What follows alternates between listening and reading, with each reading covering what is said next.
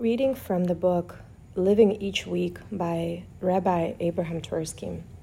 This week's parsha is Korach, and today's reading is called The Distortions of Anger. From Numbers. Why do you elevate yourselves above the congregation of God, that you lord over us, and you wish to increase your dominance? The Torah narrates how Moses resisted accepting the position of leadership, and further testifies that Moses was the humblest of all men upon earth.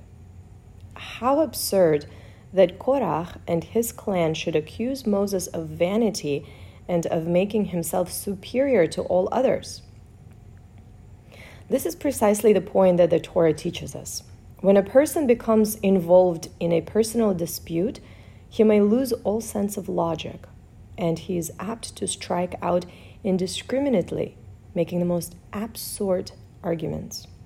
While observers can see how this person makes an absolute fool of himself, the person involved is so blinded that he may make the most ridiculous accusations.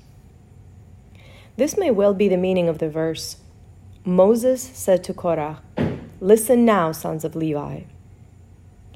His response to Korach was that the other Levites, as objective observers, should attest to the absurdity of his accusations.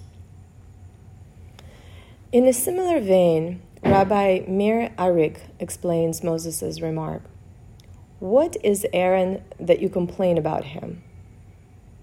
The Talmud states that the true nature of a person's character emerges when he is subjected to financial pressures, or when he is intoxicated, or when he is incited to anger.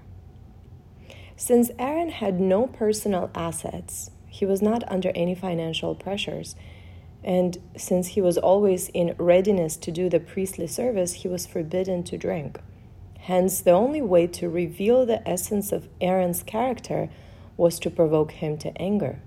This is what Moses meant when he said, "Who is Aaron that you provoke him with complaints?"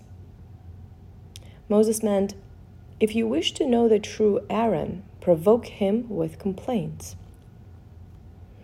And then you will observe that he reacts with kindness.